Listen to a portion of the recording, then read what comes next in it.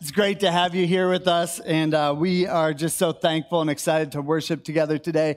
My name is Brian Wiles. I'm one of the pastors here. If I haven't got a chance to meet you, if you're newer, I want to give you a special welcome. It is a great time to be jumping into H2O Church with all that we have gone on, and we say, way to go. Coming to a new church can be kind of a big step, and it can take a lot of courage. So we're super thankful that you're here if you're newer, and we would love to get connected with you sometime throughout the week. Come grab one of our staff members or me afterwards, and I would love to talk to you. So we are launching a new series as we're starting fall semester, both on campus and the city schools. We are launching a new series where we are going to be spending the next 8 or 9 weeks going through the book of 1 Corinthians. And I'm really excited about that because I think that there's going to be so much in the book of 1 Corinthians that is so applicable to where we are at as a world and where we are at as a culture. And today I get to kick off the series, so I'm going to give you a little bit of background on Corinth. But before we even do that, the specific text that we're going to look at in 1 Corinthians chapter 1, it talks a lot about basically the difference between being wise and being smart. And it talks about what true wisdom is all about. And that got me thinking about the reality that we like to be known as someone who's kind of smart, right?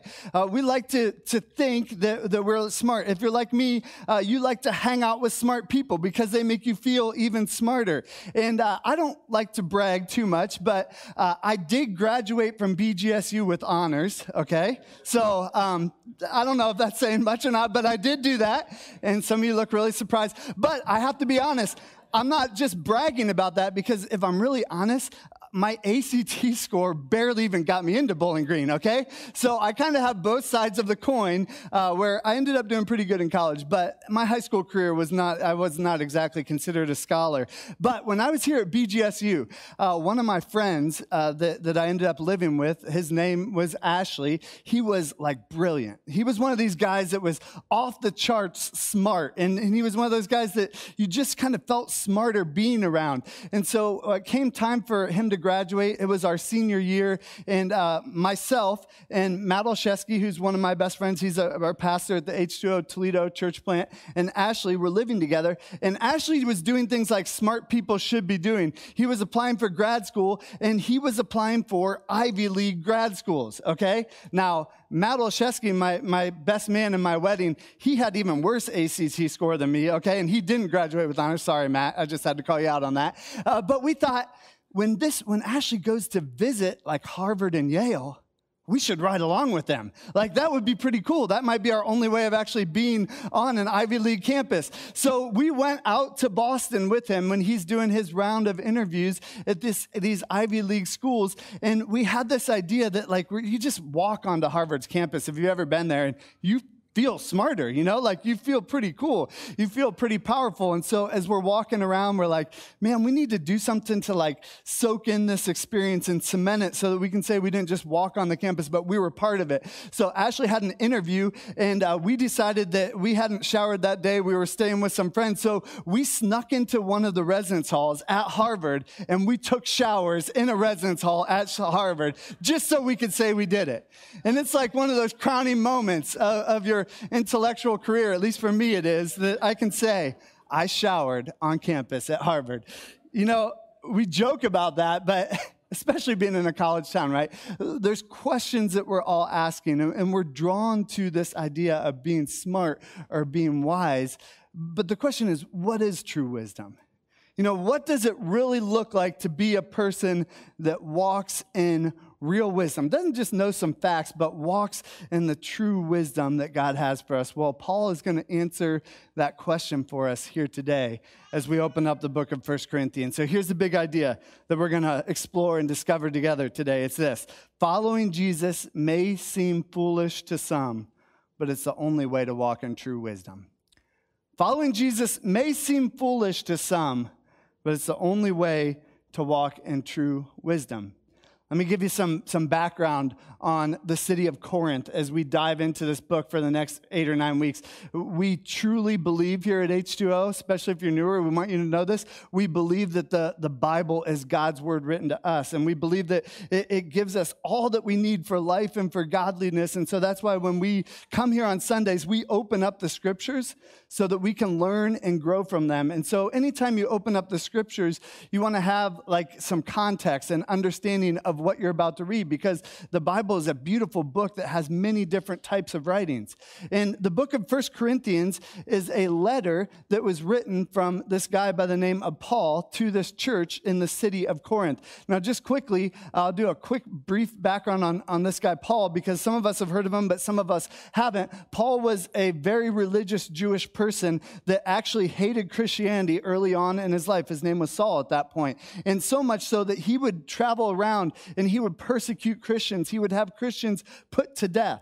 And Saul has this encounter with Jesus at some point in his life where Jesus comes and like literally blinds him and knocks him off his horse. And Paul has this conversion experience where he went from somebody who hated Jesus and Christians to now somebody who is probably the most prolific missionary to ever live. He wrote much of the New Testament, and the letter that we're going to be spending time in, the book of 1 Corinthians, is written by that very person, by Paul. You can read about his conversion in Acts chapter 9 if you want to get some background on all that's going on in this book. But as he changed his name, Paul would start traveling around the Middle East, and he would start planting churches in different towns that made sense and that the gospel was received in. And as he was traveling around the Middle East, he finds himself in the city of Corinth, and there he starts to share the gospel with people, and eventually this church is planted. Now, the city of Corinth, maybe you've heard this before, but it's important for us to know because there is a lot going on in the city of Corinth. It was a very important city during that time. People would come there to do business. It was a big athletic town next to Athens where the Olympics started. It was the biggest athletic town in the Middle East during that time. They had this big coliseum and stadium, so people would come there to be entertained. They would come there to do business. It was a city that would oftentimes draw people from miles and miles away to come into. It was a place that you would go to feel powerful. But Corinth was probably most importantly known, not just for the business or for the athletics, but it was most importantly known for this big temple that they had in the city of Corinth. And this temple that they had in the city of Corinth was dedicated to the goddess Aphrodite. And if you study any Greek mythology, you know that the goddess Aphrodite is the goddess of love or the goddess of sexuality. And so you can imagine what would happen at this temple. People would come and they would engage in sexual acts as pagan acts of worship in this town. And so Corinth was not only known for business and for influence, but it was also known for just very loose immorality. Basically, anything goes in this city. You know, what happens in Vegas stays in Vegas. That phrase, it started in Corinth. What happens in Corinth stays in Corinth. That was kind of the mentality that people had as they went to Corinth. And yet, Paul says, I believe that the power of the gospel can change even a city like this. I believe that the power of Jesus can transform even a city like this. And so Paul stops in Corinth. He starts telling people about Jesus. A handful of people start following Jesus. Paul moves on to go plant other churches. And now this letter is written because Paul starts to hear some things that are happening in the church that he had once planted. And so he writes them this letter. Now, some of the letter is like an encouragement, helping them say, hey, keep going in your faith. But there were some weird things that were going on in this little church in Corinth as well. And we're going to get to discover some of them as well. Sometimes we think that church problems only exist now. No, church problems existed from the very beginning. And Paul has to set the record straight on what some of the ways that people should be thinking about themselves, the way that they should be thinking about their bodies and their sexuality, the way that they should be thinking about their walk with Jesus. And he goes through this list of both encouragement and challenges to the church in Corinth. So that's some background. I'm excited for the next 8 or 9 weeks. We're going to jump in chapter 1 today. And as we oftentimes do, we're going to stop 3 different times throughout this passage and pull out some things that I think that God would have for us. So if you have your Bibles, go ahead and pull them out. We're in 1 Corinthians chapter 1. We'll be starting in verse 18, and we always say this, but the Bible's in the front of the pews. If you're newer and don't have a Bible or you need another one, you have a friend that needs one, feel free to grab those and take those home with you. They're our gift to you. All right, 1 Corinthians chapter 1, verse 18. It says this, "For the message of the cross is foolishness to those who are perishing, but to us who are being saved, it is the power of God. For it is written, I will destroy the wisdom of the wise, and the intelligent of the intellect I will frustrate. Where is the wise person? Where is the teacher of the law? Where is the philosopher of his age? Has not God made foolish the wisdom of the world? For since in the wisdom of God, the world through its wisdom did not know him, God was pleased through the foolishness of what was preached to those who believe." I want to stop right there and unpack this. The first point is this: the cross defines wisdom. The cross of Jesus Christ defines what true wisdom is.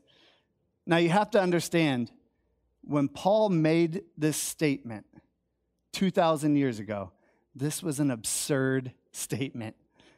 This was so countercultural that Paul would say the cross is where true wisdom is found. Because for us nowadays, when we think of the cross, oftentimes we think of our gold necklaces that we wear, or our tattoos of crosses that we have on our arm, or like the cool cross that you have hanging up in your apartment on your wall, or in your house on your wall.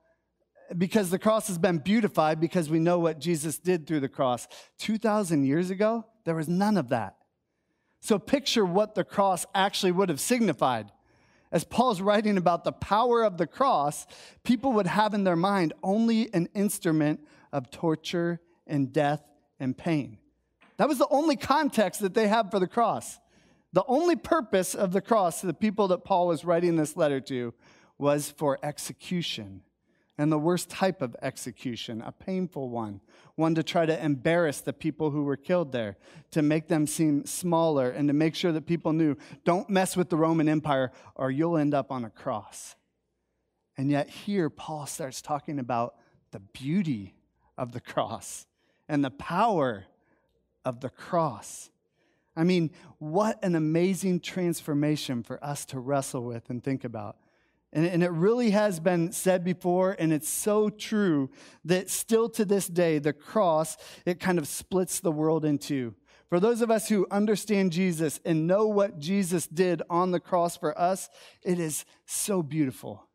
And it's worth hanging on our walls and getting tattooed on our arms and wearing around our neck, because we know that it's not the actual cross. It's what Jesus did on the cross that truly has power to transform the world. But many people, as well, as Paul says here, look at that and I think, man, it's foolish.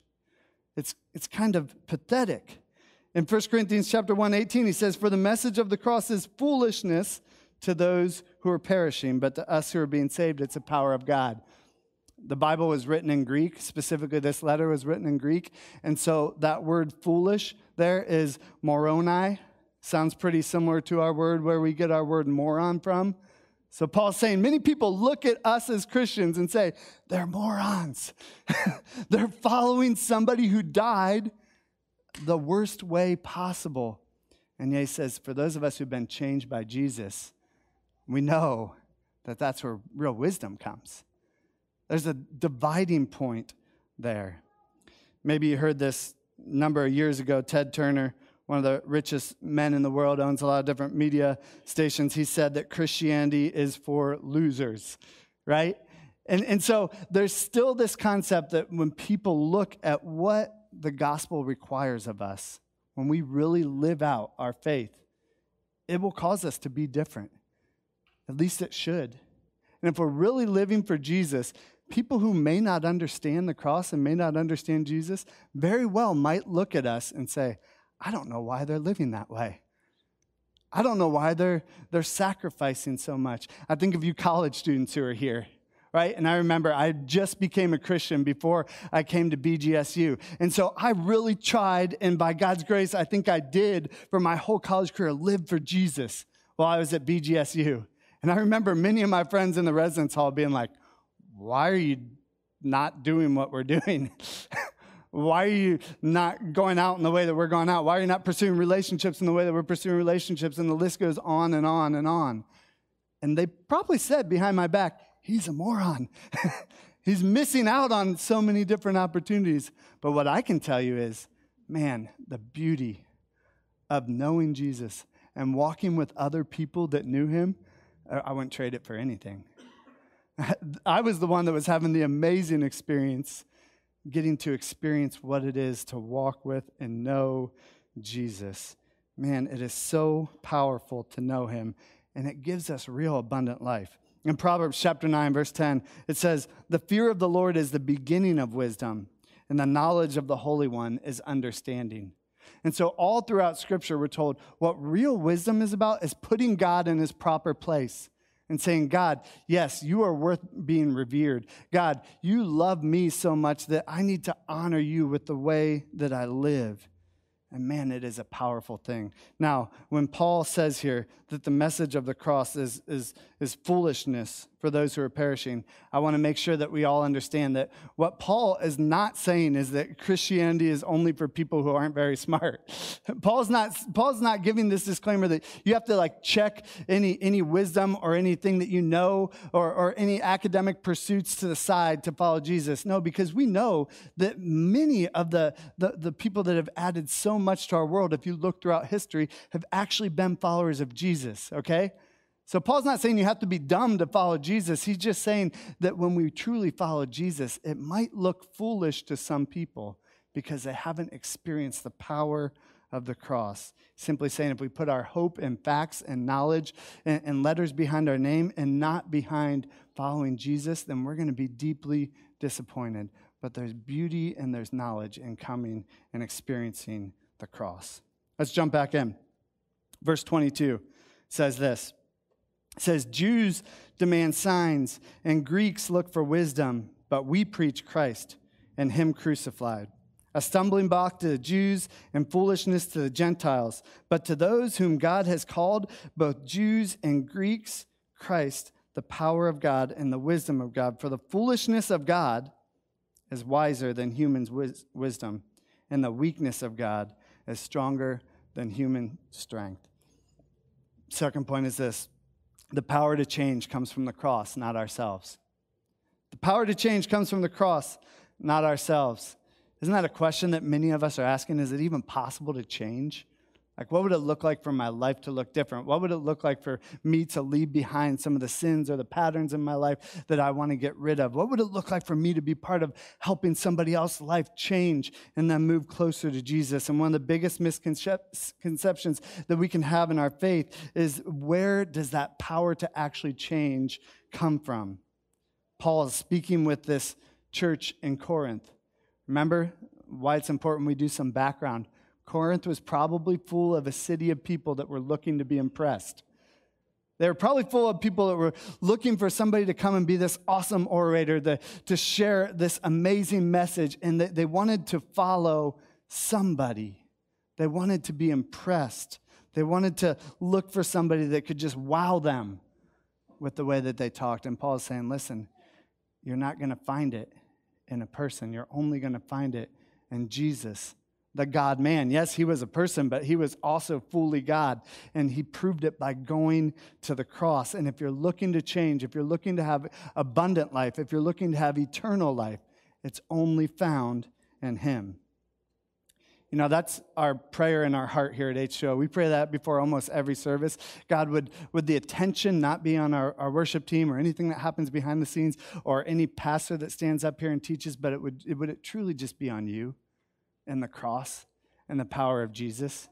Because nothing else has the ability to truly transform. And in fact, that's why we have lots of different people come up here and teach on stage, because we don't want it to be about one man or one woman. We want it to be about the power of the cross and God's word, ability to transform our hearts and our minds. You see, humanity, human nature, we're so easily impressed by knowledge, but God's impressed by people who actually seek him.